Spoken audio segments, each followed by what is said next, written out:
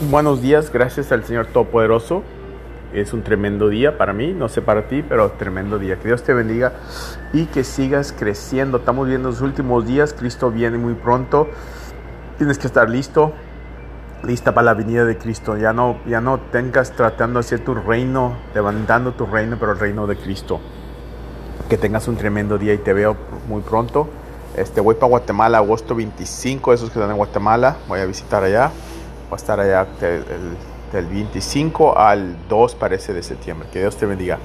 El verso es un poco largo, lo vas a tener que leer tú mismo.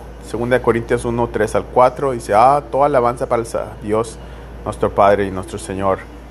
Padre de nuestro Señor Jesucristo. Dios es misericordia, un misericórdico Padre. Y todo el comfort, no sé cómo se dice comfort, nos da. Lo vas a tener que buscar. Y Él nos da esta conferencia, ay Señor, comfort. Todos nuestros programas nos ayudan, nos cuida.